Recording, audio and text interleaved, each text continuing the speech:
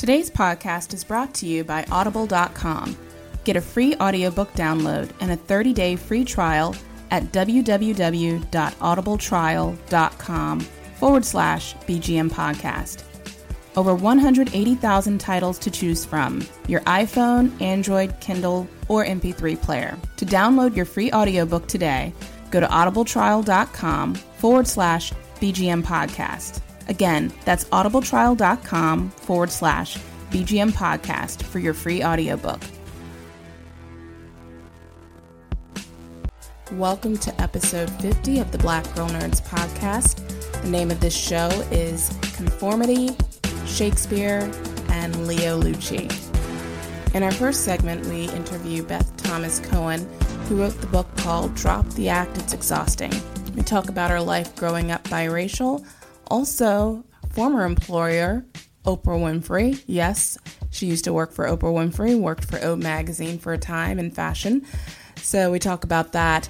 In segment 2, we interviewed Sam White. Sam White is the founder of Shakespeare in Detroit, and she's also the moderator and the creator behind the Shakespeare chats that you see here on BGN on our Twitter account. It happens every month on Sunday mornings at 11 a.m. Eastern Standard Time, and we also geek out a little bit over Shakespeare. And then in our final segment, I chat with Lauren Warren and Mel Perez, and we do our weekend review where we're recapping all of the things that have happened this week, from the X-Men Apocalypse trailer dropping to the announcement of the SAG Awards as well as the Golden Globe Awards.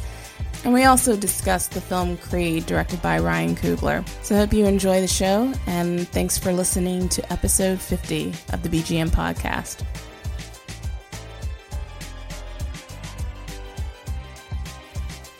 Beth Thomas Cohen has been in the fashion industry for 16 years. As co-president of the former PR company B Squared Public Relations, Beth launched new fashion brands and breathed life into older ones. She previously worked as a senior director at Lividini & Company, an in-house public relations director at the luxury accessories company Lambertson Truex, and worked in the fashion department at O, the Oprah Magazine. She lives in New Jersey with her husband and children. Her first book, Drop the Act, It's Exhausting, was published in November of 2015. Welcome to this segment of the Black Girl Nerds podcast. This is Jamie Broadnax, and I am your host. I am so excited for this segment. I have Beth Thomas Cohen, an author of the book, Drop the Act, It's Exhausting, which is a fabulous title, and she's here to talk about the book and also give us a little bit of background about herself, growing up, her childhood, and also just her work in the fashion industry as well. So thank you so much, Beth, for coming on the Black Girl Nerds podcast. Hi, Jamie. Thanks for having me. Yes. So I got to say, I really love this title. It really speaks to sort of the motif of my life right now, at least this season of my life, where I just don't give a damn about anything or anyone. It's just about me. If you reach that point, then you're not going to probably go back the other way.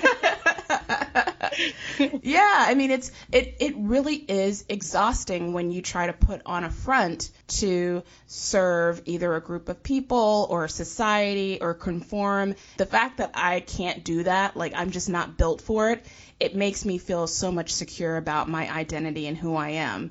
Yeah. So thank you for this book.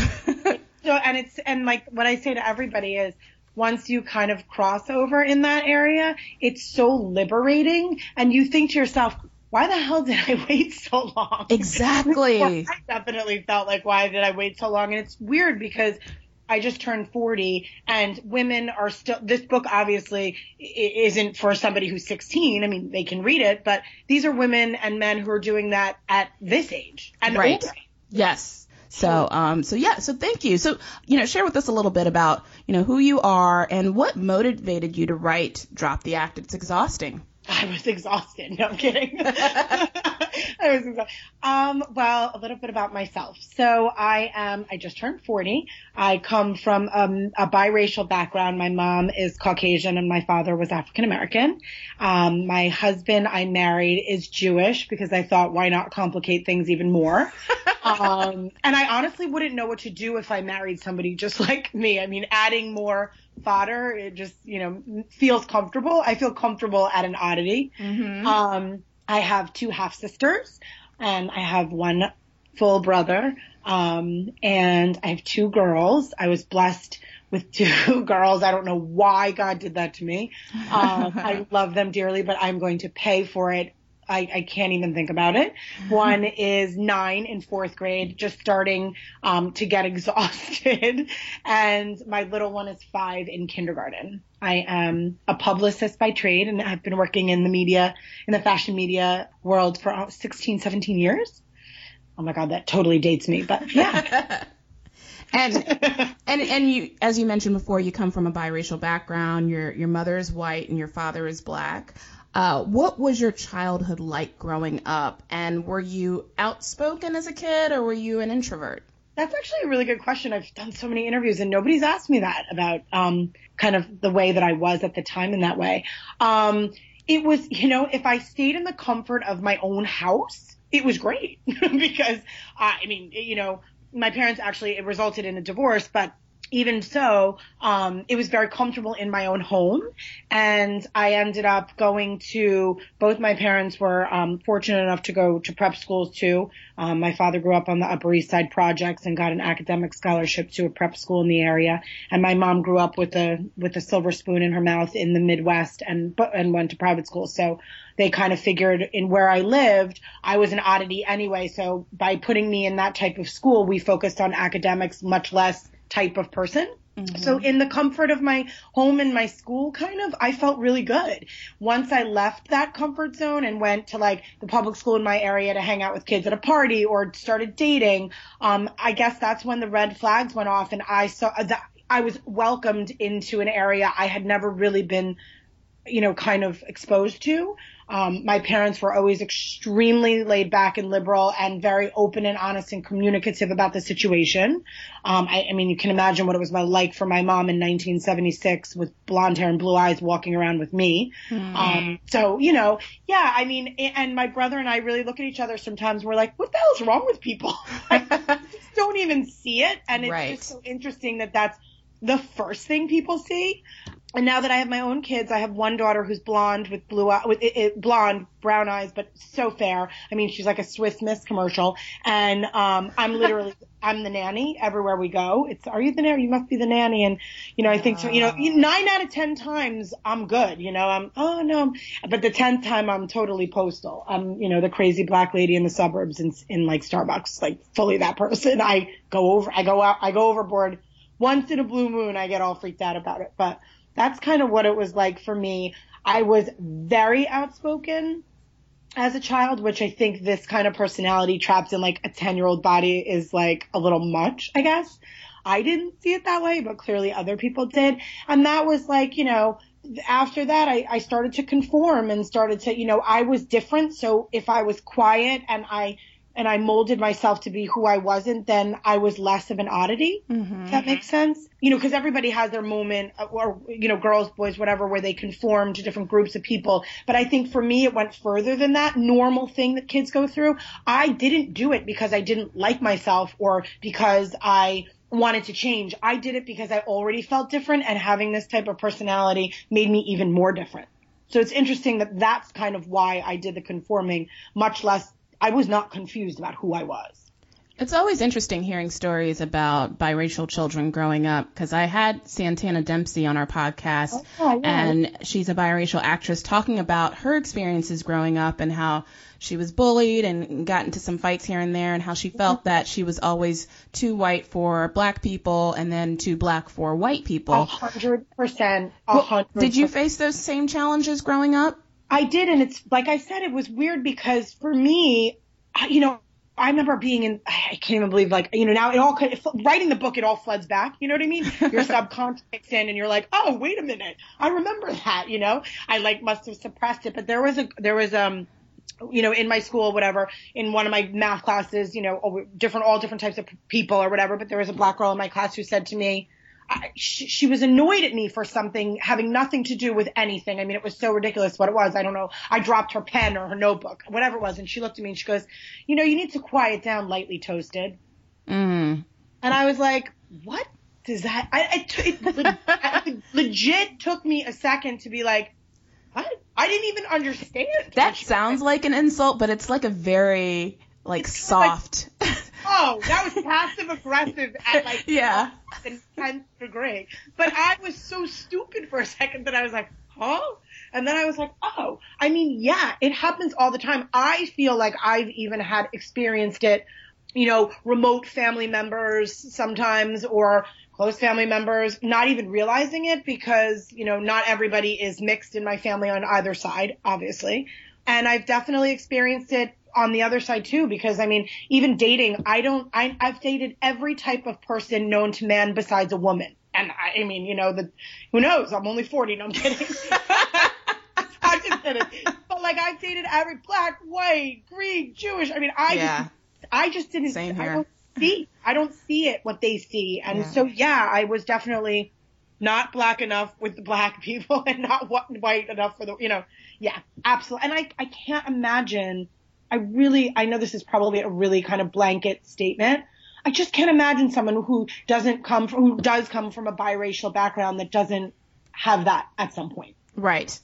Yeah, it does seem like it's the same theme with so many biracial kids growing up, that is what they have to deal with, the dichotomy of, am I too white for this group? Am I too black for this group? And where do I fit into each of these social cultures? So yeah, and I wonder, like, with my girls, because both of my girls are fair. One of them is totally fair, but both of them are, like, theoretically, if you walked into a room and didn't see us, might just think that they were white. I mean, they have amazing ethnic features that are sick, but like, besides that, if you know, somebody was just being closed-minded or whatever. So I wonder in what way it's going to affect them because people can't see it. So it'll be interesting. It's kind of like when people crack Jewish jokes or say off-color Jewish comments and don't realize that I'm married to somebody who's Jewish. And I'm like, are you guys kidding? You know, like I get it from every different direction. I think that was the thing. That's why I couldn't find a resource like my book for regular people who were not just, quote, the regular people.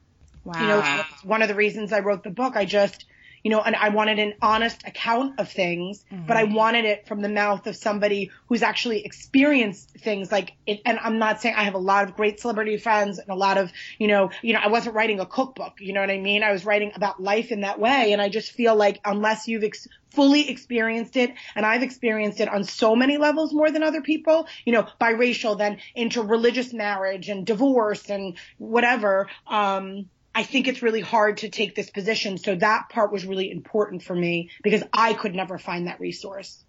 So I was reading your bio, and impressive bio, by the way. But I noticed that you worked in the fashion department over at O Magazine. So that blows my mind. Like, I love Oprah. She's like, I worship her. So tell me a little bit about your experience over at O Magazine. You know, it's funny. I think a lot of times people think if you look at me on paper like that, everyone's like, oh my God, fashion. And then I write this book and they're like, oh my God, she's so real. How could I separate who I am, whatever. And it's true. You know, the fashion industry is what you think it is. There's a lot more to it. And we've made great strides in this way, but it is the way that the culture is what it is. So for me, working at somewhere like Oprah and being able to do what I love, but in a climate of people that I could admire and understand and not feel different with was super important to me. You know, walking into interviews at Elle Magazine or Cosmo and stuff like that. I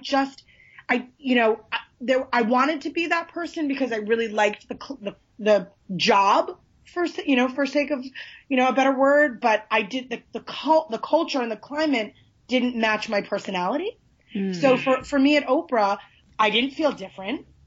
I felt like me. I could still love fashion. I could work for somebody who did things that made the world a better place. The messages were concrete and important.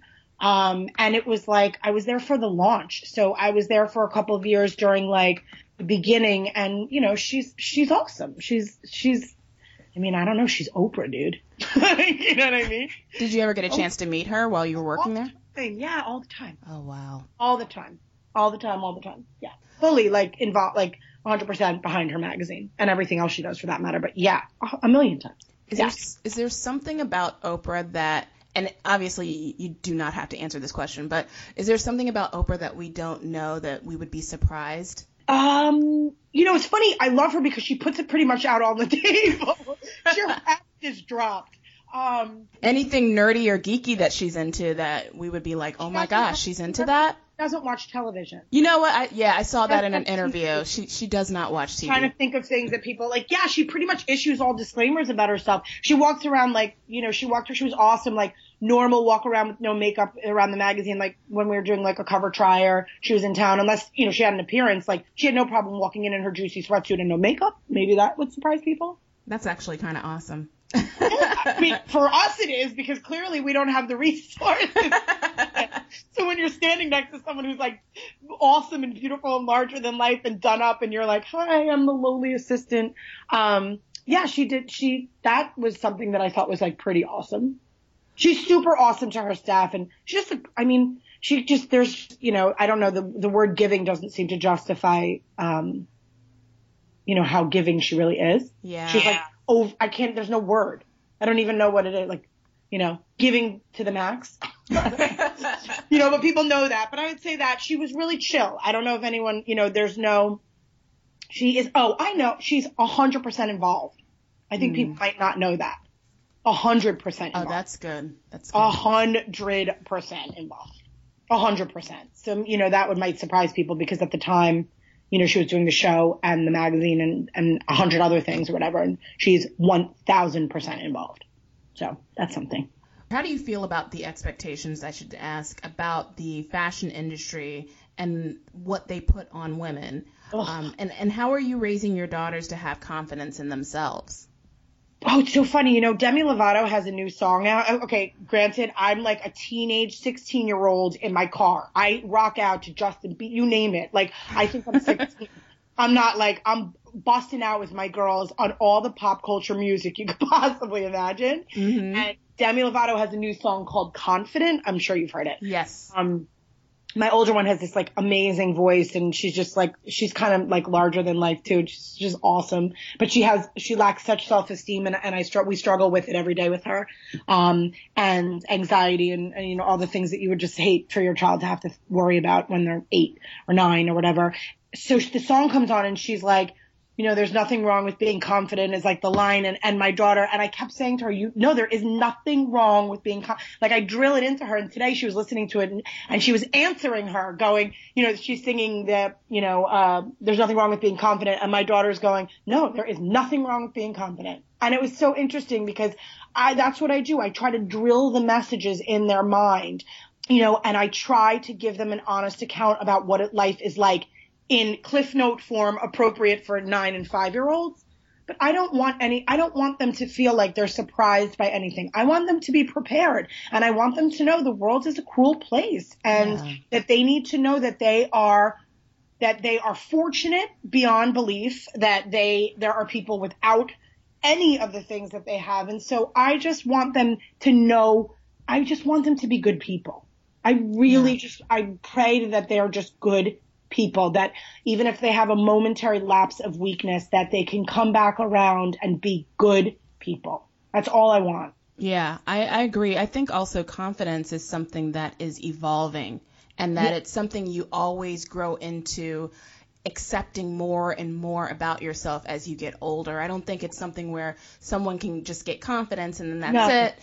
And that's the end of it. They're 100% confident in everything they do. I think even as we get older, there's still aspects of our lives and aspects of things that we deal with on a day-to-day basis where we do lack a little confidence. We do feel intimidated by this.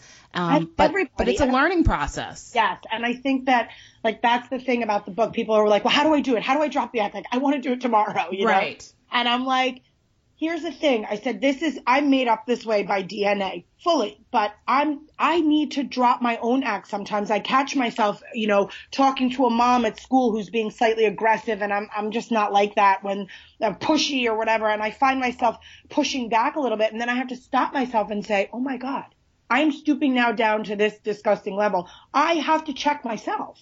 So it's not something that happens overnight. just like confidence. I mean, by this age, you know what you're good at, you know your strengths and you know your weaknesses, and you know that you know how to navigate through life that way. But at the same time, like, we all have a moment where we're just not feeling what we need to feel or great about ourselves or something like that. So my hope is that if I can drill it into her head that she'll always come back around to that place, then, and especially because I have girls, then hopefully, then I've done my job or whatever. But I really just want them to be good people, accepting people. I want them to accept people for who they are, not what they are. That's like the biggest lesson in my house. It's like, you come into my house, you check your judgment at the door. I have zero tolerance situation for that. And I will call you out on it if you are on my turf.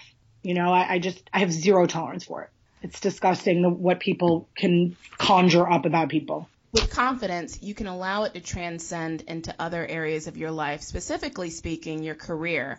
Sometimes I wonder if we as women need to learn more about confidence than men, because men seem to just get it. They go in there, they go to that interview, they could be the least qualified applicant in the room, but somehow they are able to exude a level of confidence that we as women just always second guess. And I wanted to know, what's some advice that you can give us on how we can take this confidence, how we can drop the act and utilize that in our career, whether we're pursuing a job, whether we're in the career that we're in and we want to get better and get promoted. What can we do to balance that out? Well, I think the first thing is, I think the problem is our society has set it up this way. You know what I mean? It's not a woman being less applicable for a job or whatever. That's how society has created the world. I mean, I'm sure you see on social media how often these major actresses talk about just even pay discrepancies between men and women. Like, right. That's just that is, for whatever reason, the world we live in and the world we've created. So part of that is just men go into those situations because they know off the bat, they're a more likely candidate than a woman. It's disgusting, but it's what it is. The good thing about working in the industry and fashion that people don't always point out, I think, is that it is, obviously there are male, but it's very female oriented. And that was a huge draw for somebody like me, because I wanted to be able to run a company. I wanted to be able to be an executive. I wanted those things. And fashion really kind of allows that. I think that industry allows that. So that's a good thing about fashion. I think that, I talk about it in the book. I really do believe, sometimes people say things, and people get angry when I say this, but, let's say a designer comes with a collection, it's mediocre, and this is their fifth collection, and the fifth collection is still mediocre. And kind of at the end of the day, I don't really believe in just wish for it and it will happen. You have to know what you're good at. And I know people get upset when I say that, but a lot of times I want to say to people, listen, by the 9th time, if it's not working, there's a reason for that. And that's a hard pill to swallow, because, one of the things my business partner and I did, I would do the things I was good at and she would do the things that she was good at. But once you kind of figure out your sweet spot, I feel like that authentic confidence is built automatically because that's what you're good at. I mean, I'd say to my girls, I want to do this, I want to soccer, this, that, the other thing. And I say to them, okay, you cannot do everything. Pick 2 or 3 things you want to do. And what do you feel really good at? Because I'd like you to pursue one of those 3 things as something that you're good at. And, instead of saying, okay, you want to do 10 things, but, maybe that's not, so that automatically builds confidence in one area. For me, I was always super athletic. That was a strength for me. So my parents threw me into sports and I thrived, and I felt really good about being good at that, because I wasn't good at math. You know what I mean? Like, neither was I. I hated it. Clearly verbal, I did well. Math, I bombed math. So instead of saying, oh my God, you're horrible at math, it was kind of like, wait, you're great at reading comprehension, you're great at your athletics. So I know that's a hard pill for people to swallow, because who the hell wants to sit down and say, you know what, I love this, but I'm not so good at it. Right. I feel like that's a lesson to be learned. And I do say that in the book. I get slack for that a little bit, because people are like, well, if you work hard enough and if you wish hard enough, I'm like, yeah, sometimes that's just not enough. It's not enough. No, it's not.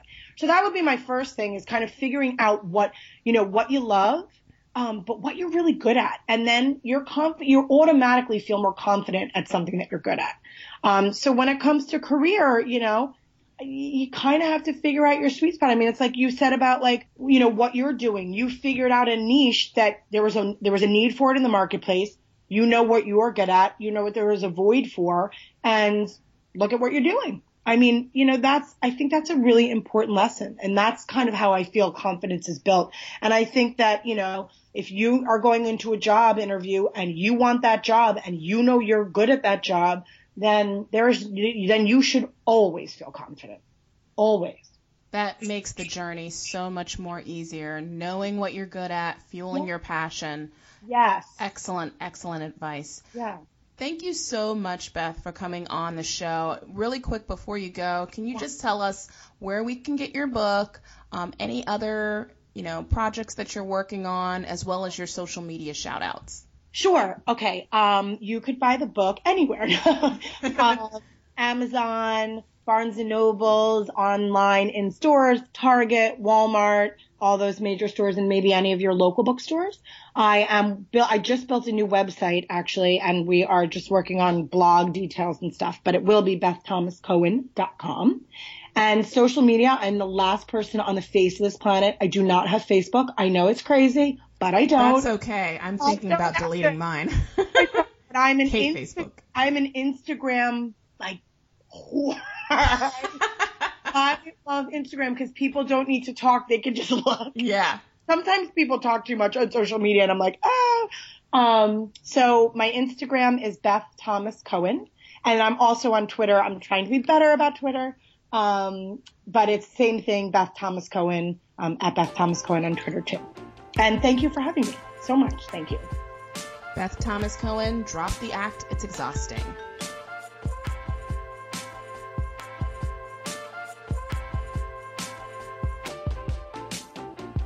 And we will be right back after this brief message. Stay tuned.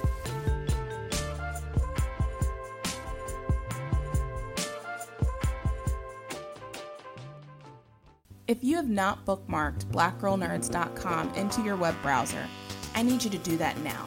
Let's get your life together. Let's move one step closer to greatness. Started it?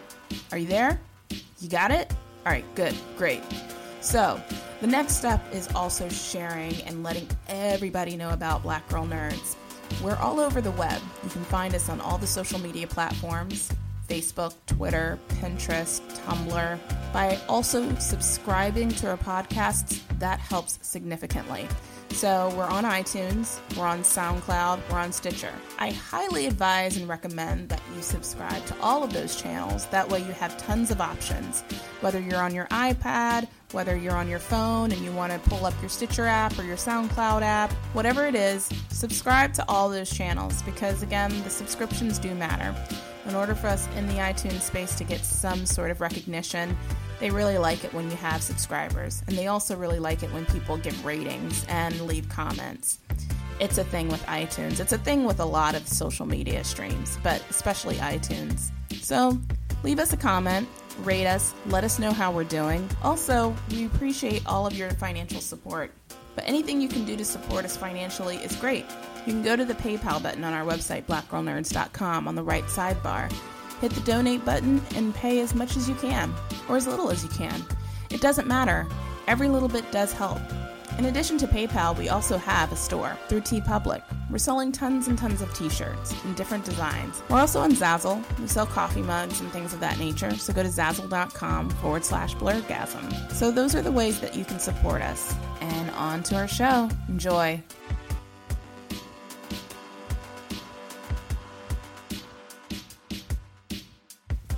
Our next guest is Sam White. Sam White currently holds the title as the only Black woman in the United States, perhaps the world, holding the title of the founding artistic director of a Shakespeare company. Now in its third season, Sam White began Shakespeare in Detroit as a way to share the bard's work with her hometown. The company has been recognized by the BBC, NPR, and several other major news outlets for its tenacity for out-of-the-box theater and engagement. Sam White also is the host of the BGN Shakespeare Chat that takes place on a monthly basis on Sundays at 11 a.m. via Twitter. Take a listen.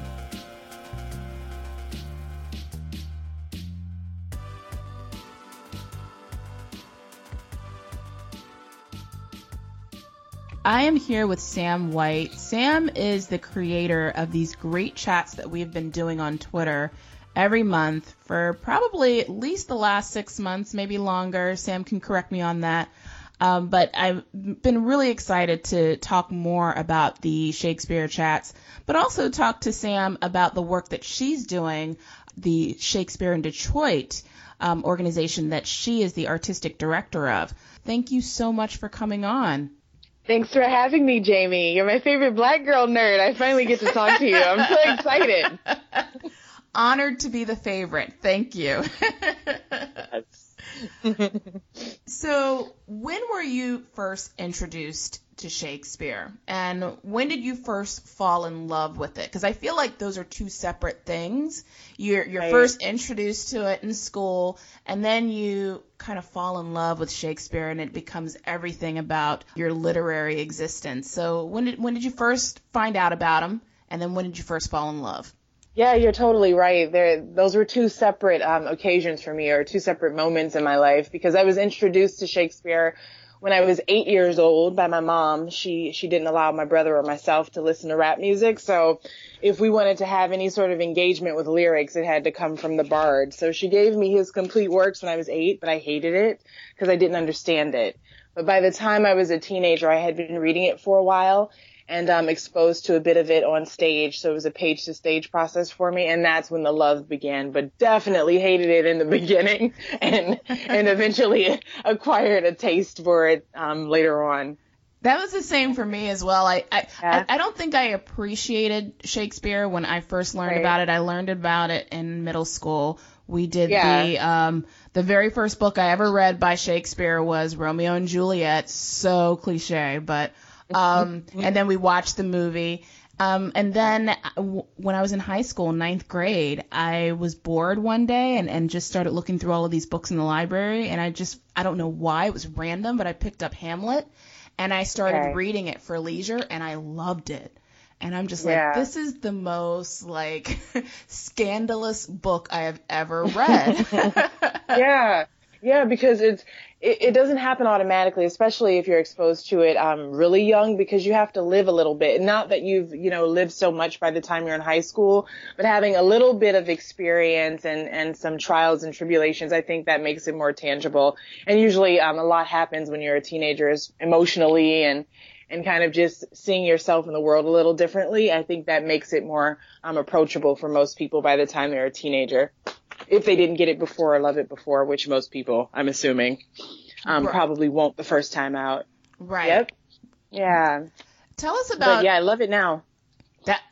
We all do. A lot of us do. And you decided to create this organization. Tell us about Shakespeare in Detroit, and what does an artistic director do exactly?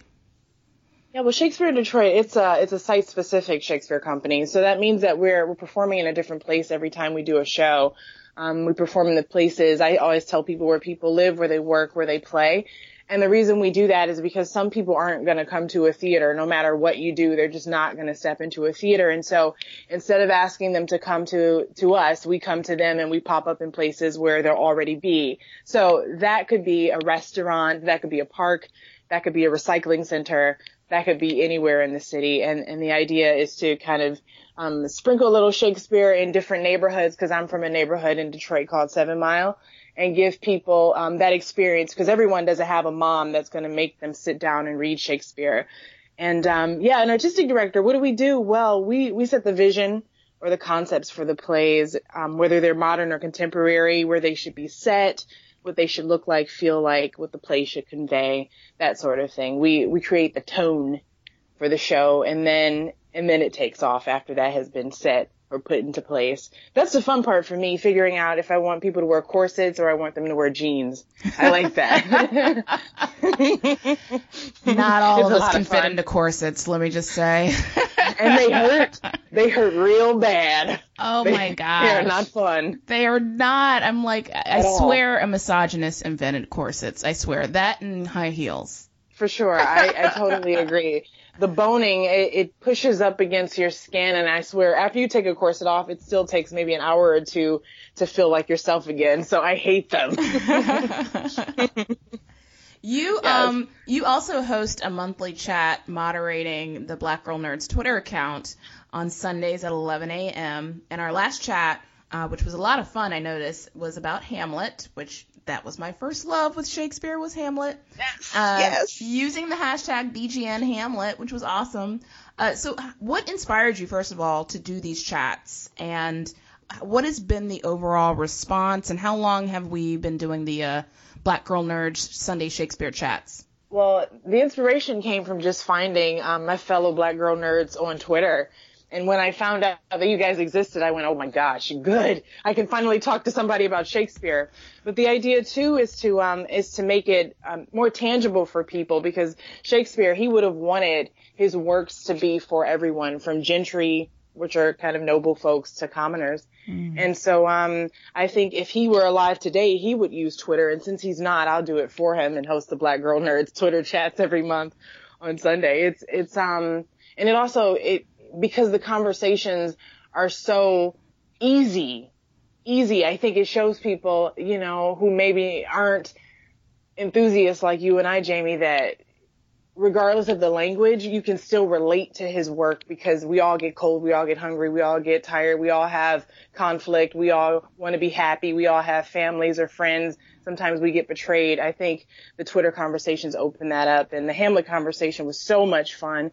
We've been doing it for we took a brief break in the summer, but we did it, I think, beginning last year in November. And so, yeah, we've been doing it for a while now with a bit of a lull. Yeah, and it gets better every time.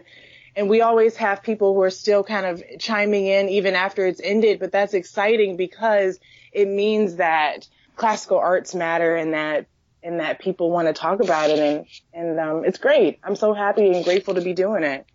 It's so funny whenever I notice that we do the chats, because we've been switching off with moderating, and at the beginning I was moderating the chats at Black Girl Nerds, and every time a chat would finish, I get a whole bunch of follows from these Shakespeare parody accounts and a lot of these Shakespeare enthusiasts, and it's fun. I love it. I mean, like, William Shakespeare is following Black Girl Nerds on Twitter. That's awesome. Yeah.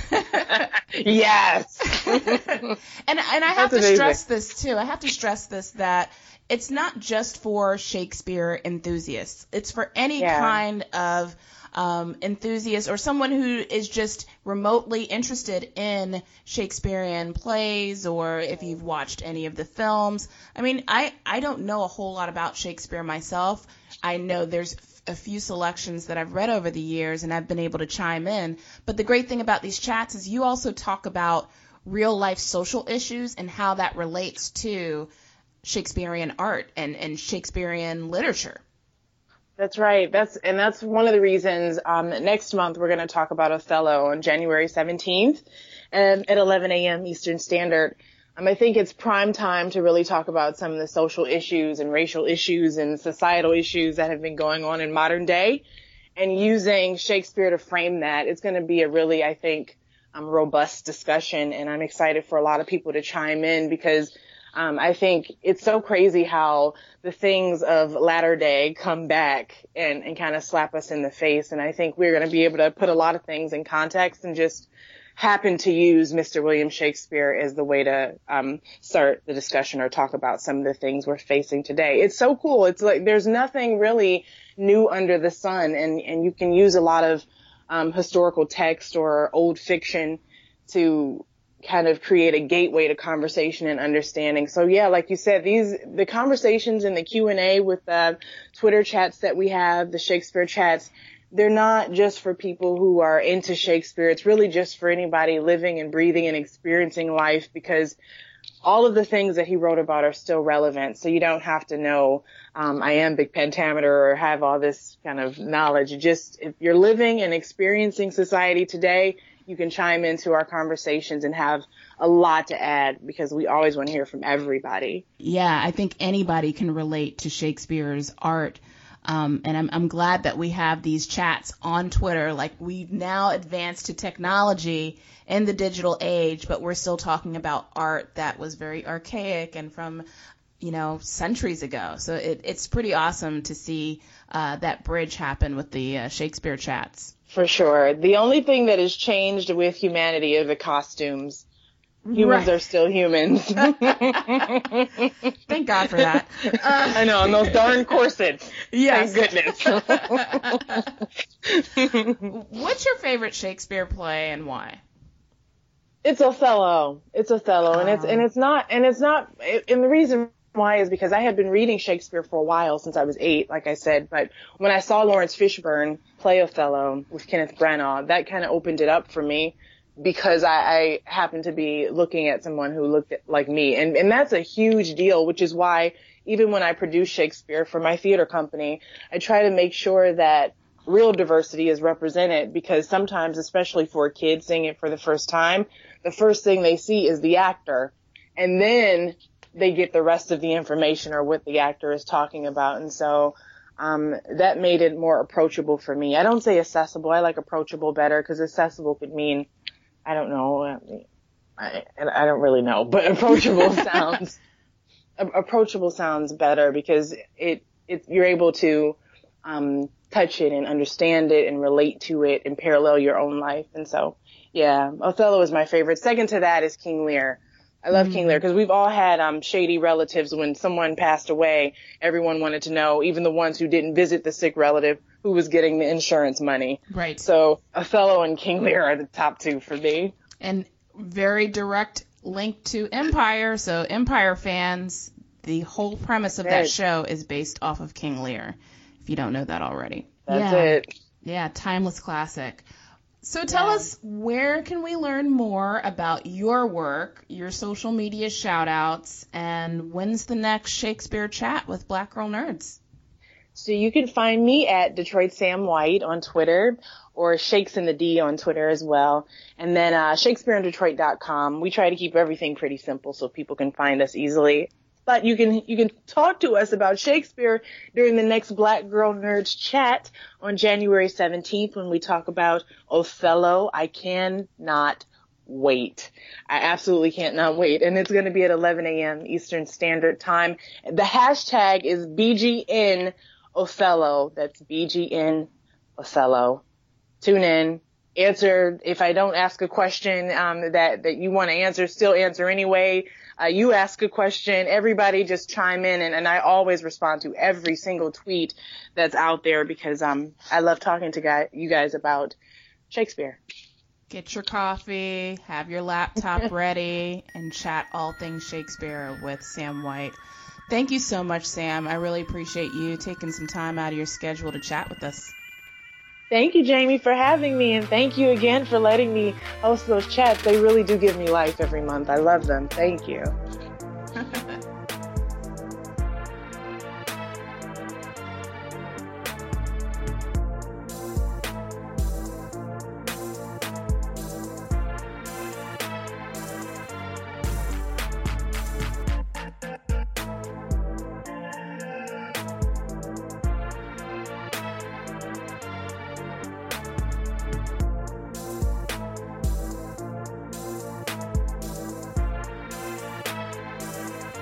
Welcome to this segment of the Black Girl Nerds podcast. My name is Jamie. I'm your host. We're doing a weekend review segment of all things that have been happening throughout the week, from movie trailers to award nominations. And I am here with my colleagues Lauren Warren and Mel Perez to talk about what's been happening this week. So thanks, ladies, for coming back this week. Thanks for having me, Jamie. All right. Be back. Yeah, this is fun. I love chatting with you guys. Roof. There's also another co-host. We have another co-host today. Now, what's the name of our fourth co-host here? My dog, Willow. Willow, thank you for joining us on the Black Girl Nerds podcast. What is your thoughts about what's been happening? What's going on in Dog Blurred World? What's going on in Dog Blurred World? What did you think? What did you think about this X-Men Apocalypse trailer? Wait. Willow's like, nah. Yeah, she has no comment. No comment. No comment. She didn't like it. Oh, okay. Well, I'll tell you my thoughts about it. I liked it. Contrary to popular opinion on Twitter, a lot of folks thought it was either mediocre or they didn't like it. I enjoyed it. I like the fact that it didn't reveal too much about the film as opposed to Batman versus Superman. But I think they gave us just enough to anticipate a really great story. We saw a little bit of Storm. We saw a little bit of Jubilee and Nightcrawler. There were no speaking roles in the trailer for the women X-Men, but, you know, I didn't really read into it. Yeah, we didn't hear... Mystique spoke. Who spoke? Jean Grey and Mystique. Jean Grey spoke. Oh, yeah. She did? Oh, okay. All right. Well... Looks like Mystique has a pretty big role in this one. She does, because there's going to be like a romantic arc with her and Eric, which is gross. I feel some type of way about that. That's Hollywood. But yeah, okay, so I stand corrected on that. I thought that there were none, but I did enjoy it. It was fine by me. Well, and then also Apocalypse. Apocalypse looked good. He did not look like Ivan Ooze. So, you know, word to the wise, just don't put out any pre-production photos on the internet, because, you know, that's not really what the final product's going to look like, so don't get people riled up over nothing. Apocalypse looks just fine. Yeah, I thought so too. I mean, I'm not really, as far as X-Men goes, I've seen all of them. I'm pretty sure I will continue to see this one. I'll go see this one. But I was entertained by it. I did appreciate the fact that Apocalypse looked finished, unlike the other stills and things we've seen before. I like the nice little shot of Charles Xavier in the wheelchair at the very end. Yeah. Ooh, I actually kind of slowed that down a little bit so I could see. It's like, oh, if you blink too fast, you missed it, you know. So I really like that little touch. I didn't like how, for just a hot second, I thought this was Mockingjay all over again in the outfit Jennifer Lawrence had on. And it looked almost like something from the Hunger Games. And I don't know. It was like, oh, there she is playing Katniss again when she's not Katniss. But okay. I don't know. But I mean, I'm intrigued. I'll go watch. It's definitely not going to be, I think, I'm going to walk in with no expectations. How about that? Yeah. I have no expectations to spend a couple of hours watching this movie and have a thought afterwards. So I think you should walk in with low expectations. Anytime you're going to see an X-Men movie, just have low expectations. Yeah, low to none. Right. Yeah. That you're safe that way. Yeah. Yeah. How it wasn't bad. It wasn't bad. I think my problem is always going to be, I'm always going to feel some type of way about the casting of Storm. Right. And then I'm kind of glad she didn't speak, because I know if she had spoke, I would have been even more pissed off. I'm like, who the hell? What is this? I mean, as it is, every time I see her, I'm like, she looks like a Tumblr girl. That's new. I haven't heard that one before. What does a Tumblr girl look like? You know, like kind of like an Instagram girl, like an not like an Instagram model, like the Tumblr. You know, like the carefree black girl with the dyed hair, edgy. Ah, okay. Like what I would have looked like if I was 16 right now. Not like what Storm. I do like the fact that she's Mohawk Storm, though. Like, I'm glad that they didn't throw some crazy wig like they did with Halle in all of those movies. I did like the look of Storm. I'm concerned, like you two. I really want her to sound good and sound as regal as the Storm that I know from the X-Men 90s animated series. But, you know, we'll find out. Someone on Twitter had tweeted me saying that they had a friend that worked on the set and said that she did a pretty good job. So that remains to be seen, but we'll see what happens. Yeah, it looks like it's going to be fun. Yeah. Exactly. It's going to be a summer popcorn movie. Yeah. You're going to go in. People are going to be entertained. It's not really worth deep analysis of any kind. You're just there to watch and leave. Just watch, you know, mutants beat each other up in ways that really make sense. But yeah, I can watch that. I'm good with it. Yep. Yep. Not like Batman versus Superman. That's a whole different feeling. So you finally saw the trailer, Mel. What did you think? It was so long. Like, I got up at one point to get my mic, and I'm like, is this thing still going? It really was a long trailer. I feel like they've revealed a lot. They showed the entire movie. Yeah. The entire movie. And it's like, because my brother is very excited to see this, and we've been talking about it. He's like, you need to let go of your hate for Ben Affleck being Batman. I was like, I don't think I have to. I think I can hold on to that for a long time. And I think after this, I can still hold on to it. I'm still good. Because looking at him, I don't see any Bruce Wayne in him at all. There was nothing. He was just Batman the entire time that I saw him on screen. Yeah. Clark Kent was nice. But hot. Sexy Clark was. Kent. Yeah. Sexy Professor Clark. He was the best part of that trailer. Like, that would be the only reason I would see it, because Batman is Lex Luthor reminds me of like I've spent a lot of time in comic book stores with comic book dudes, and Lex Luthor reminds me of that kind of guy who hangs out in the comic book store all day and has those conversations. Who would win in a fight against Batman versus Superman? Except he can actually do it in this movie. That is true. Henry Cavill looks a hell of a lot more buff as Clark Kent than Ben Affleck really as Batman. Yeah, Ben Affleck looked as if he was trying to be Bane instead. Like, he's just incredibly swollen. And of course the voice, he's borderline Darth Vader with the deep Batman voice. And I wasn't quite sure why they always go so deep, but yeah. And Jesse Eisenberg just plays Jesse Eisenberg in every movie Jesse Eisenberg is in. I didn't see Lex Luthor at all. I just saw a power tripping fanboy. I'm sorry. That's perfect. With an unlimited budget and the power to make his superheroes fight for him. I mean, that's all I saw. A lot of people criticize Jesse Eisenberg's performance just based off this trailer, that it was too much like the Joker. And I suspect that is not all we're going to see of Lex Luthor. That he's putting on a front in those scenes that we saw, and that there's going to be a lot more to Lex than what was revealed in the trailer. Because remember, there's that bald head version of Lex Luthor, and I feel like that is where we're going to see a more menacing version than the, kind of wacky, lighthearted, jokey Lex that we saw in the trailer. I hope so. Yeah. I think so, too.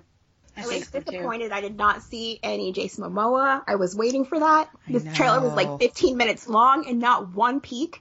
But you got Wonder Woman. Yeah, she's get Wonder Woman. Wedges. Yes. I'm still mad about that. Why is she wearing wedges? I don't know. That was a great reveal at the end, though, with Wonder Woman. That definitely... That was good. Yeah, it made the trailer satisfying, even though I felt kind of meh about it. But that was the best part of the trailer, was Wonder Woman. And she didn't have to speak. I know some people had issue with her not talking, but I kind of liked the fact that she just showed up and said, "Ugh, I got this," in her own way. Yeah. Like, while you two bicker, I'll stop.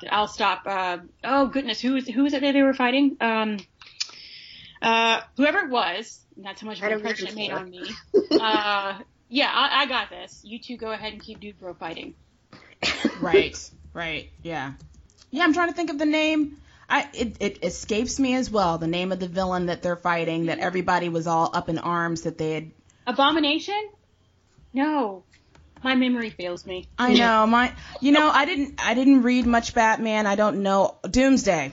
Abomination. What am I watching? I think you're thinking of like Apocalypse, but then sort of a manifestation of Apocalypse, and that's maybe no. Okay, I tried. Yeah. I appreciate the effort. I really do, but there was no explaining that.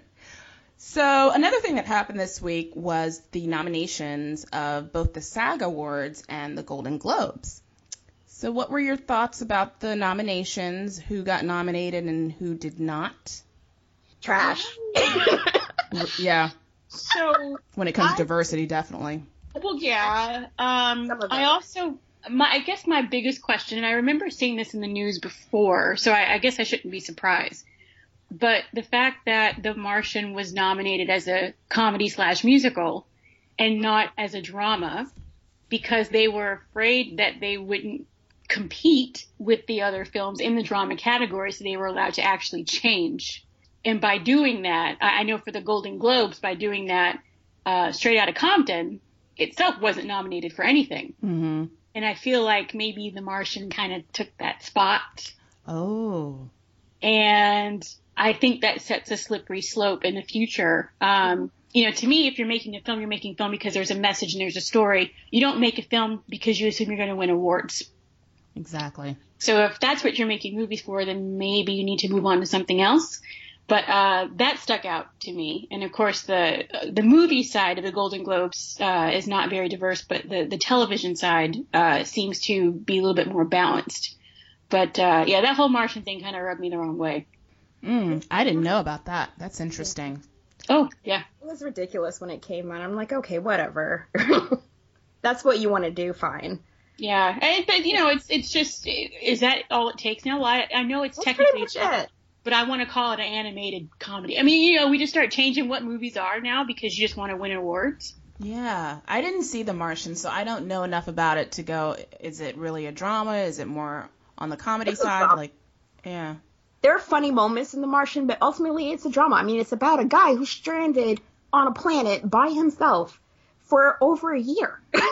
I mean, funny moments, but no, not really. Is there wow. a minimum number of funny moments that are required in order for something to be called a comedy?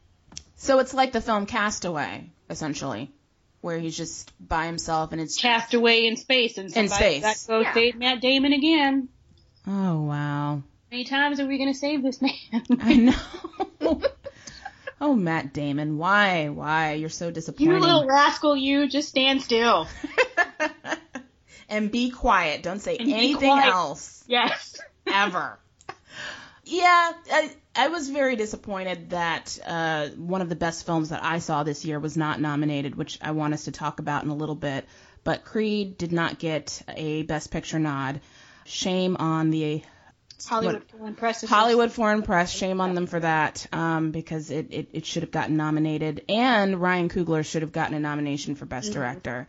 Should have gotten Best Actor. Yes. Sylvester Stallone did get a nomination for Best Supporting Actor, which ironically enough, I saw a lot of people on Twitter predicting that. Yeah. So it wasn't a surprise for a lot of us that the one white dude in the movie gets the nomination. Still pisses me off, though. I wish they hadn't done it. If they weren't going to nominate for Best Picture, Best Director, or Best Actor, nothing then. Give nothing. Mm-hmm. Yeah. Sylvester Stallone feels like an insult. It does.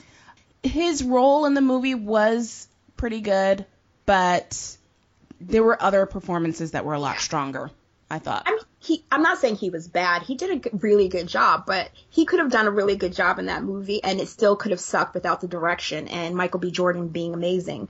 So it doesn't make sense to nominate him and not the other two. Mm-hmm. Yeah. Yeah. Yeah. And, you know, sometimes Hollywood's got to honor the old guard, you know, and I guess they figure all these kids are new. Let's give one for the old guy. Right. I don't know. They tend to want to pat their own kind on the back. You know, the sort of guy who's been around forever. Let's just give them something. We got to give them something, but we're not going to give it to them. So let's just give it to Sly instead. Right. Yeah, they do that sometimes, but then they do give it to, like, these young people that come out of nowhere. Like, Eddie Redmayne is the new favorite because he was nominated last year and won, and now he's nominated this year, and he's probably going to win again. Jennifer Lawrence, who gets nominated every year at this point. I mean, We won't talk about that, but yeah.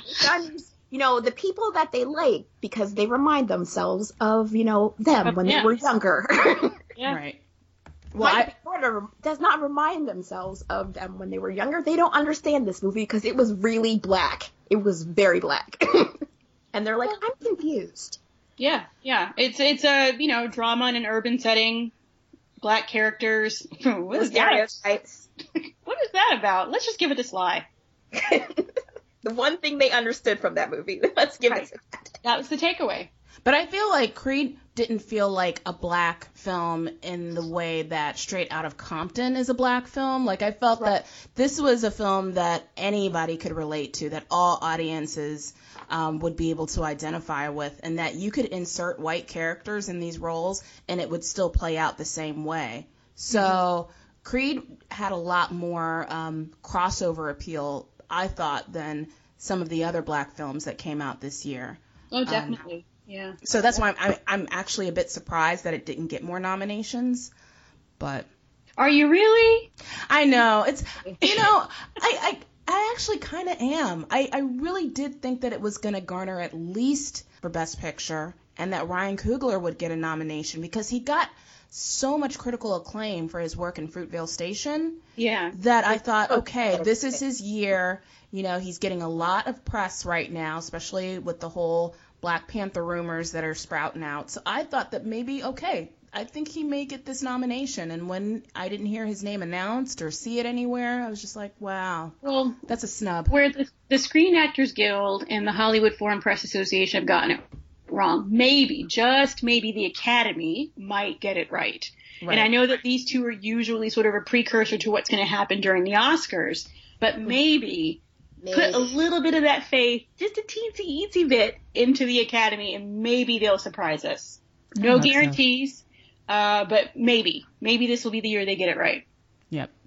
Let's hope so. Let's hope so. One nomination that I did like, that I was very much excited for and was celebrating, was Rami Malek's nomination for Mr. Robot. Mr. Robot is like the breakout hit of the year.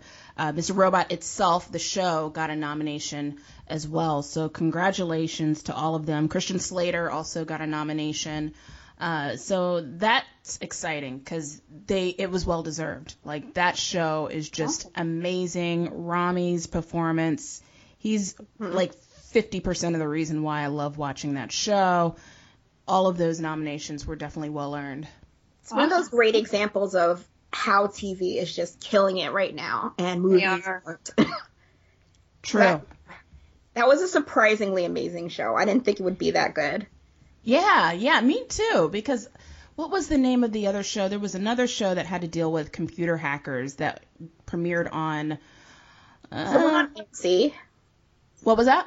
Was it the one on AMC? Am I thinking of that? No, I don't think that was hackers. Halt and Catch Fire. That's the then one. It was on AMC. Got into that one. Yeah, I watched the pilot and I was just like, this is so boring. It was just, there was nothing there. And I love Lee Pace. I love him to death. So I was really rooting for this show. But yeah, when Mr. Robot came out, I was thinking, okay, maybe it's going to be somewhere on the lines of Halt and Catch Fire, and it completely blew me away. Like, that pilot alone just had me addicted. So, yeah. Well, I'm happy for the Mr. Robot folks. Any other nominations that you were excited about, or anybody that was snubbed where you were just like, man, missed opportunity there? I was happy for Mad Max being nominated for Best Motion Picture in the drama category. I was surprised by that. Yeah, it was a little iffy. It seemed to almost be on the road to being snubbed, I thought, and that would have been an injustice for sure. Yeah, a lot of people were excited about that. I still haven't seen Mad Max, so I don't know enough to be like, oh, I'm glad it got nominated, or, feeling like if it got snubbed that I would be upset about it. So, but a lot of people were excited about Mad Max getting that nomination. Yeah. I saw it 4 times in the theater. Oh, wow. So it's obviously good. Yeah. Yeah, I would go with one of my friends, like, are you bored right now? Yeah, let's go see Mad Max. Wow. Okay. So I guess I have to check it out. Yeah. And of course, Idris got a nomination. He got 2, nominated for Netflix's original movie Beasts of No Nation and for Luther. Yes. Beasts of No Nation was excellent. Excellent film. It's hard to watch, but I swear, he pulled kind of the same thing that Denzel did in Training Day, where he's this beloved character that you've seen in so many movies, and then he becomes this villain that you just hate. And I actually, for the first time, hated Denzel in Training Day. That's the same way with Idris as this character in Beasts of No Nation. So hopefully he will take away an award the same way Denzel did for Training Day. He had him in The Wire, so that's not going to be that different. That's right, which I have never seen. I have never seen Like, I didn't even know he was English for the longest time. A lot of people said that, yeah. Yeah, I thought he was from Baltimore. I was like, oh, yeah, I'm with this. Wow. He's really good. I've never watched one moment of The Wire. I haven't either. That's why, I forgot that he was like the main villain on that show. So people have seen him in this role before. Yeah, depending on who you ask, it's the greatest thing ever. Oh, it's okay. So I'm sort of, do I sit and watch it, or do I just? I know, that's the way I feel. Just watch a couple of episodes and see. People always get seasons are better than others. That I heard it really doesn't pick up until like season 2 is what someone told me. Somebody said that because season 2 I think was like one of the worst seasons. Oh, okay. Because it switches, it takes on different storylines from around the city. So like the first season has to do with the drug dealers. The second season, I think it's the dock workers. And a lot of people thought that season was really boring. And then third season, is it politics? Yeah. And the fourth season is like the kids in the school system, which is the one I'm stuck on because it's so sad. And then the fifth season's the ending. One day I'll get into it. I tried watching. I watched like 3 episodes and it was boring, but I want to get into it because a lot of the shows that were made back then took longer to cook than they are now. Like now, shows are like built for people like me that have ADD. Like they get you sucked in right away. Breaking Bad did that for me. Mr. Robot did that for me. The new show Into the Badlands. But I know shows back then, it took a while for it to pick up speed. So because they had the time before being canceled. Now it's like if you don't have an audience by episode 2, right? Right. That's true. So let's talk about Creed. We've all seen it.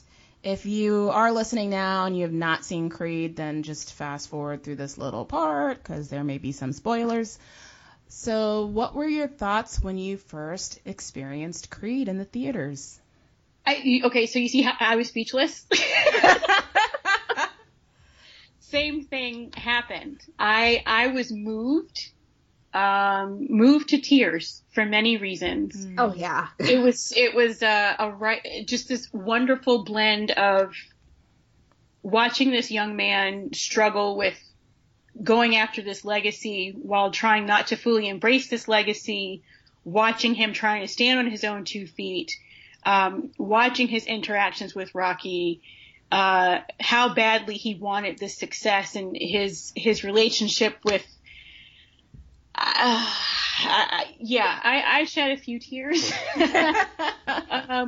And there was a moment where he was knocked down in that final fight with Ricky Conlon, and they went through this whole montage and they showed that one small clip of Apollo Creed. Yes. And I was done. Getting goosebumps just thinking about it. What was the line that Adonis Creed had said, that he wanted to be loved by his dad, or he just wants to be loved? Like, I just want him to love me, or I want him to be proud of me, or something. Yes. Yeah. It was that moment that I cried. I was just like, oh my God. There were several moments in which I cried. He just wants to be loved and accepted. That's why he's taking these punches all the time. Or even before that, when he accepted on his own terms, right? Like not because of his father's name, but he wants to be him. He just wants to sort of come to this journey on his own. And I don't know, it wasn't a sequel. It was a nice handoff from one old franchise to the next. Yeah. It could go on the way it was set up. It could definitely go on.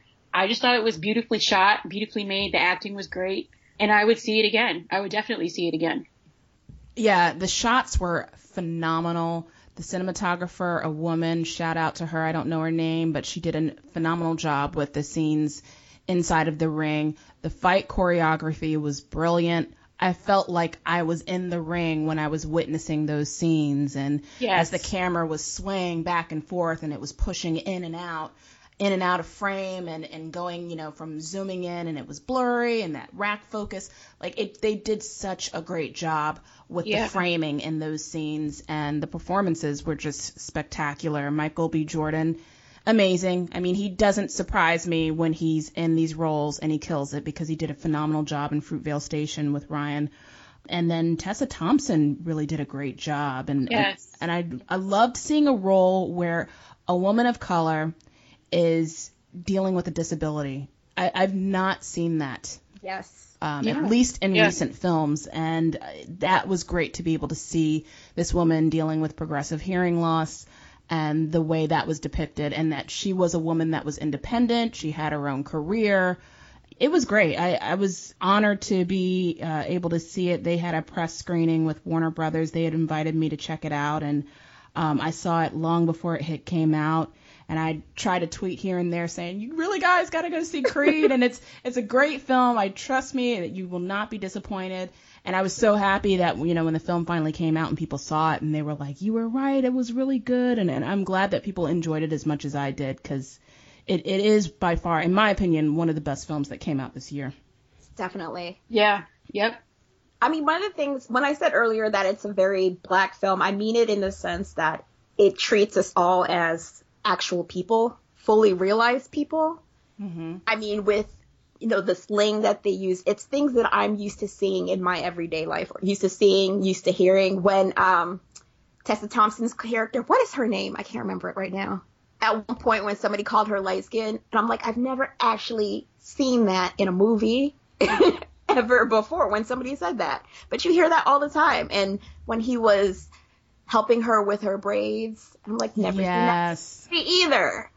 Just how everything was handled. It was like seeing my world on screen in a way that made it normal.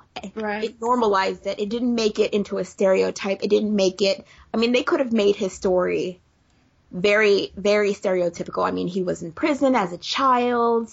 His father, he was born out of wedlock. He doesn't know his father. They could have made this into the stereotypical movie or storyline that you're used to seeing for Black characters. And it was handled so beautifully. And I'm just pissed off that stupid Hollywood foreign press, they don't get it. Yeah.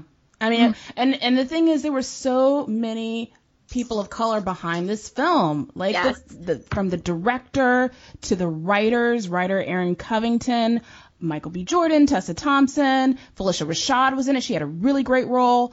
I just, you know, it's very disappointing when you see films of this caliber and it's doing what it's supposed to do. It's diversity in all forms, both behind and in front of the screen, and they get snubbed like this. But we're, like Lauren said, Oscars haven't been announced yet. Maybe we got an opportunity with the Academy on this one. And even if they don't, like, who cares about that stuff except them at this point? We all know the movie was good. That's true. And that's the difference between, like, this film and The Martian. You know, they made Creed because he had this original idea. It was great. He wanted to tell a story. Awards be damned. He wanted to tell the story. Yeah. The story was great. Everyone sees that. If they're awarded for it, so be it. But I think the bigger award is knowing that it touched and reached so many people. You don't need a statue in order to be successful that way. That's true. So when you cross a line and you start determining success by the number of statues that you have on your mantle for a movie, might be time for a career change. That's true. And it did very well at the box office. I believe it brought in like over 40 million opening weekend. So it's made some very impressive numbers. So, yep. And you could see online the reach that it had with people, how it touched people. You know, all the various critics and just viewers are tweeting their tickets to the movie theater and just how excited they were just to be there. It was an event. And families, you know, enjoyed this over Thanksgiving weekend. So, I mean, whether or not it gets nominated, the film was successful. We all know it. If we can make up an award for it, we'd give it to them anyway. So, but the best award we can give is our money at the box office and its support. Definitely. Yes. Honorary award from BGN, Creed, Best Picture. There you go. Ryan Coogler, Best Director. Best Director, Ryan Coogler.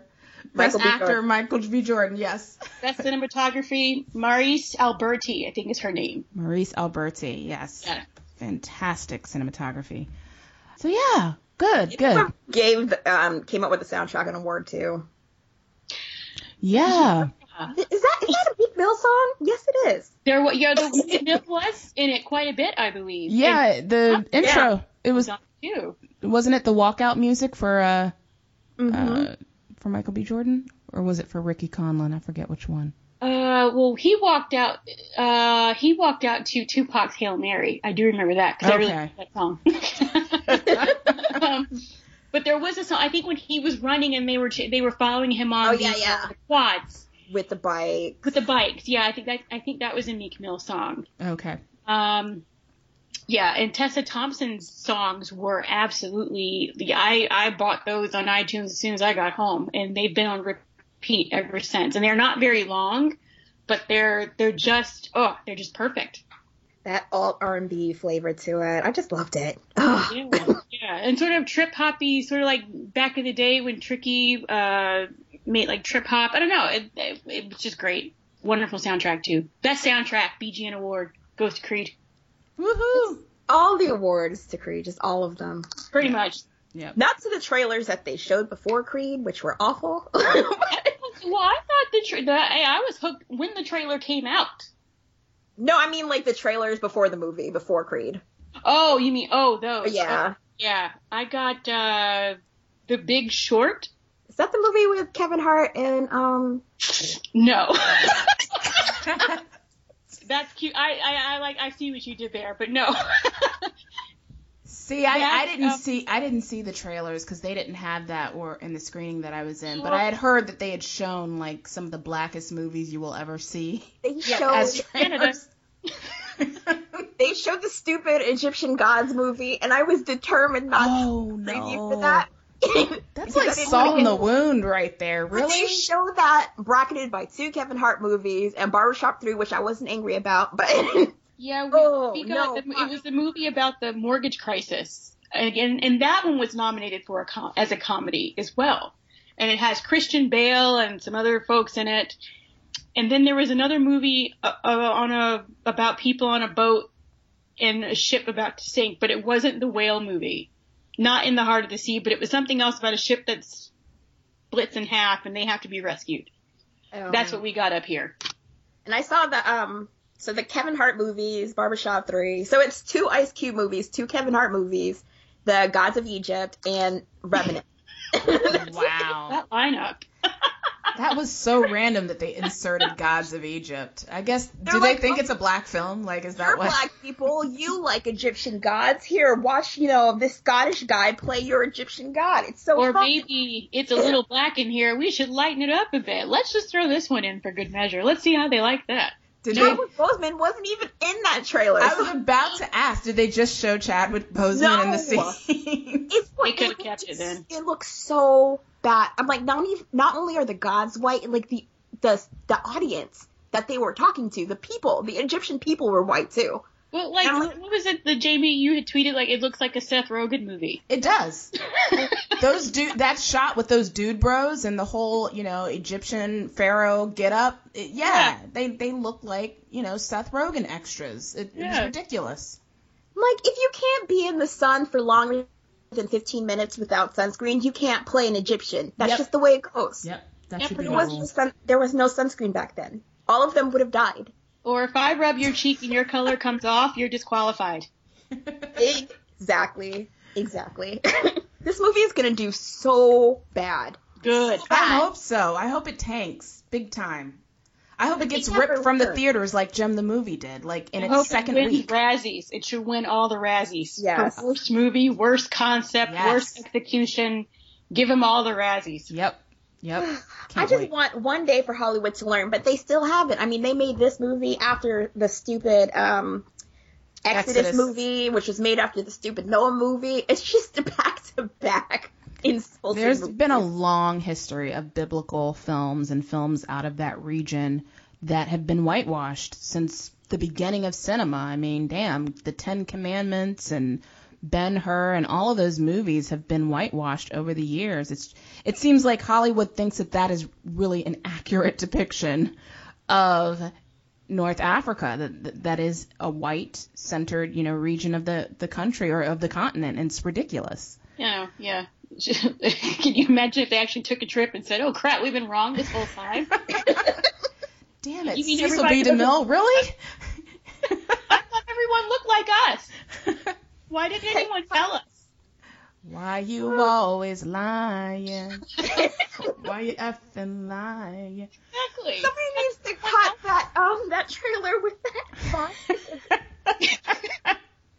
Oh, that would be perfect. That would be awesome. Somebody needs to do that for real. Yeah. Hey, if you're listening, you can put that song to the trailer of Exodus of Gods and Kings. That'd be great. Yep. Oh, God. And do a mashup of all biblical movies done in North Africa with that whole meme. With that song. Yep. Oh, Boom. God. There it is. There it is. All right. It's our idea, though. So There's your homework, kids. So I remember when Exodus came out, like, I was talking to my brother and we recast the movie with a better cast. Like So an we had, accurate like- cast, maybe? Yeah, we had Idris Elba was playing Ramses, and Chiwetel Ejiofor, I think this Mm-hmm. was playing Moses, Hmm. and then Felicia Rashad was playing their mother. It was just, and I'm like, we're gonna just make this better. And pretend Yeah. this was the movie that they came out with. Yeah. Sadly, they didn't. I have not recast Gods of Egypt because I'm gonna pretend that it doesn't exist. I don't know what movie you're talking about. Yep. What Yeah. movie? Gods of what? Aren't we talking about Creed? Creed. We were talking about Creed. Yeah. A movie with actual black people in it. Yeah. Actual black people treated humanely. Yes. Yes. I was like, this is. You know, I guess you gotta, gain and lose 60, 70 pounds, and then they'll give you something? Complete transformation gets you awards. And being white. Yeah. Not if you're That Leonardo last one DiCaprio. mostly. Yeah, not if you're unless you're white or Leonardo DiCaprio. Or give not him Leo. Word. Well, he got Right. nominated, so we'll see what happens this year, right? He's gonna Oh be my Susan God. Lucci all over again. They say he was like sleeping in dead animal carcasses for this last movie. Oh, really? Yeah, and he didn't was know about that. violated by a bear on set or something, or at Oh. least in the movie. In the movie, his character is violated by a bear. Sorry, ooh, that went way left. His character. I is heard violated by that a didn't bear. actually happen though. So when I you think say Said it, and then a lot of other people were like, no, that didn't happen. violated, can you expand? Like, was he mauled or was he like touched inappropriately by the bear? He wasn't mauled. He was mauled. So did But that's his character. You know, allegedly his character was violated, because I'm gonna keep it clean. He was violated by the bear. So they leaked these things, I'm guessing, to garner some sympathy. Oh, I mean, come on, look at what this poor character had to go through. I mean, it wasn't enough that he, was on the Titanic and he got dead in the cold water. Let's just give it to this because he got, I don't know. I think Leo is just that guy that they are just determined to just not reward him for anything. And he's done some really great movies in the past. He has. That's the problem. That's the weird thing. He's done great things in the past. Who's Eating Gilbert Grape? The Departed. If he wasn't nominated for any of those, I mean, he was. He just didn't win. He keeps getting nominated. He just doesn't win. That's his problem. he's Leo Lucci. Leo Lucci. Yep. So I want to wrap it up, but before we go, I want to talk about one more thing. There is a movie that is coming out at the end of this week. One of the biggest films of the year, of the decade, probably. Star Wars Episode 7, The Force Awakens. What are you guys planning for this weekend? I'm not going this weekend. You're like, I'm not going to be in that craziness. Let me tell you why. Because the movie theaters up here, there's a lot of people and very few movie theaters to accommodate all said people. And I have a feeling people are already starting to line up. And my plan is to see it a little closer in a week too. And I know this movie will make tons of money even without my little pinties. Yes. So I'm just going to wait. But we are going to go see it. I can't do first day crowd, first 2-3 day crowds. Mm-hmm. Right. Yeah. I'm the same way, but I am going to see it on opening night. I'm going to see it on Thursday, the 17th. There's a few reasons for this. The big one is Twitter. Yep. I know that there's going to be spoilers, and I don't want that to happen. There are already spoilers out. You know what? There has been some leaked spoilers already. So I really just want to hurry up and watch it and get it over with. So I'm not going to be mad at people and blocking folks left and right because they ruined the movie for me. Yes. So yes, I will be there Thursday with my Star Wars shirt on. and I'm going straight after work. There's a 7:00 screening that I have my ticket for. I had purchased my ticket the day that they went on sale on Fandango. Oh, nice. Yeah, right before the website crashed, I was able to complete my sale. I had to wait till the next morning because it crashed while I was buying the stupid ticket. It was crazy, wasn't it? It crashed so hard. Everybody was getting their ticket. Yeah. But yeah, I'm going to see it on Thursday, also at 7:00. Oh, and cool. It's one of those theaters where you can reserve your seats, so I'm not even worried about lines or anything, thankfully. Oh, wow. My theater doesn't have that, but I'm going to, hopefully when I get there, it'll be early enough to where I can get a good seat. If not, then I don't mind sitting in the nosebleed section. I just want my ticket, and I just want to go in there and see it opening night. I am very excited. Like, this entire week, I am wearing Star Wars apparel. Like, Star Wars is my thing. Like, I already have a Finn doll. Like, I can't wait for this. Me too. I have my Finn doll at my desk at work. Oh my god. Adorable. I have the Finn doll. I have like a gigantic, I wish I could show you like stuffed Jawa and a stuffed Stormtrooper right here. Nice. I mean, I have been buying so much Star Wars crap because it's on everything now. Yep. Yeah. I just want it to be good, because if it's not, I don't know, J.J. Abrams. I have faith. Hiding and change his name, because there are a lot of people still mad at him for a lot of things. I'm like, you can't piss off the Star Trek people and the Star Wars people. You got to get out of the country. Right. Yeah.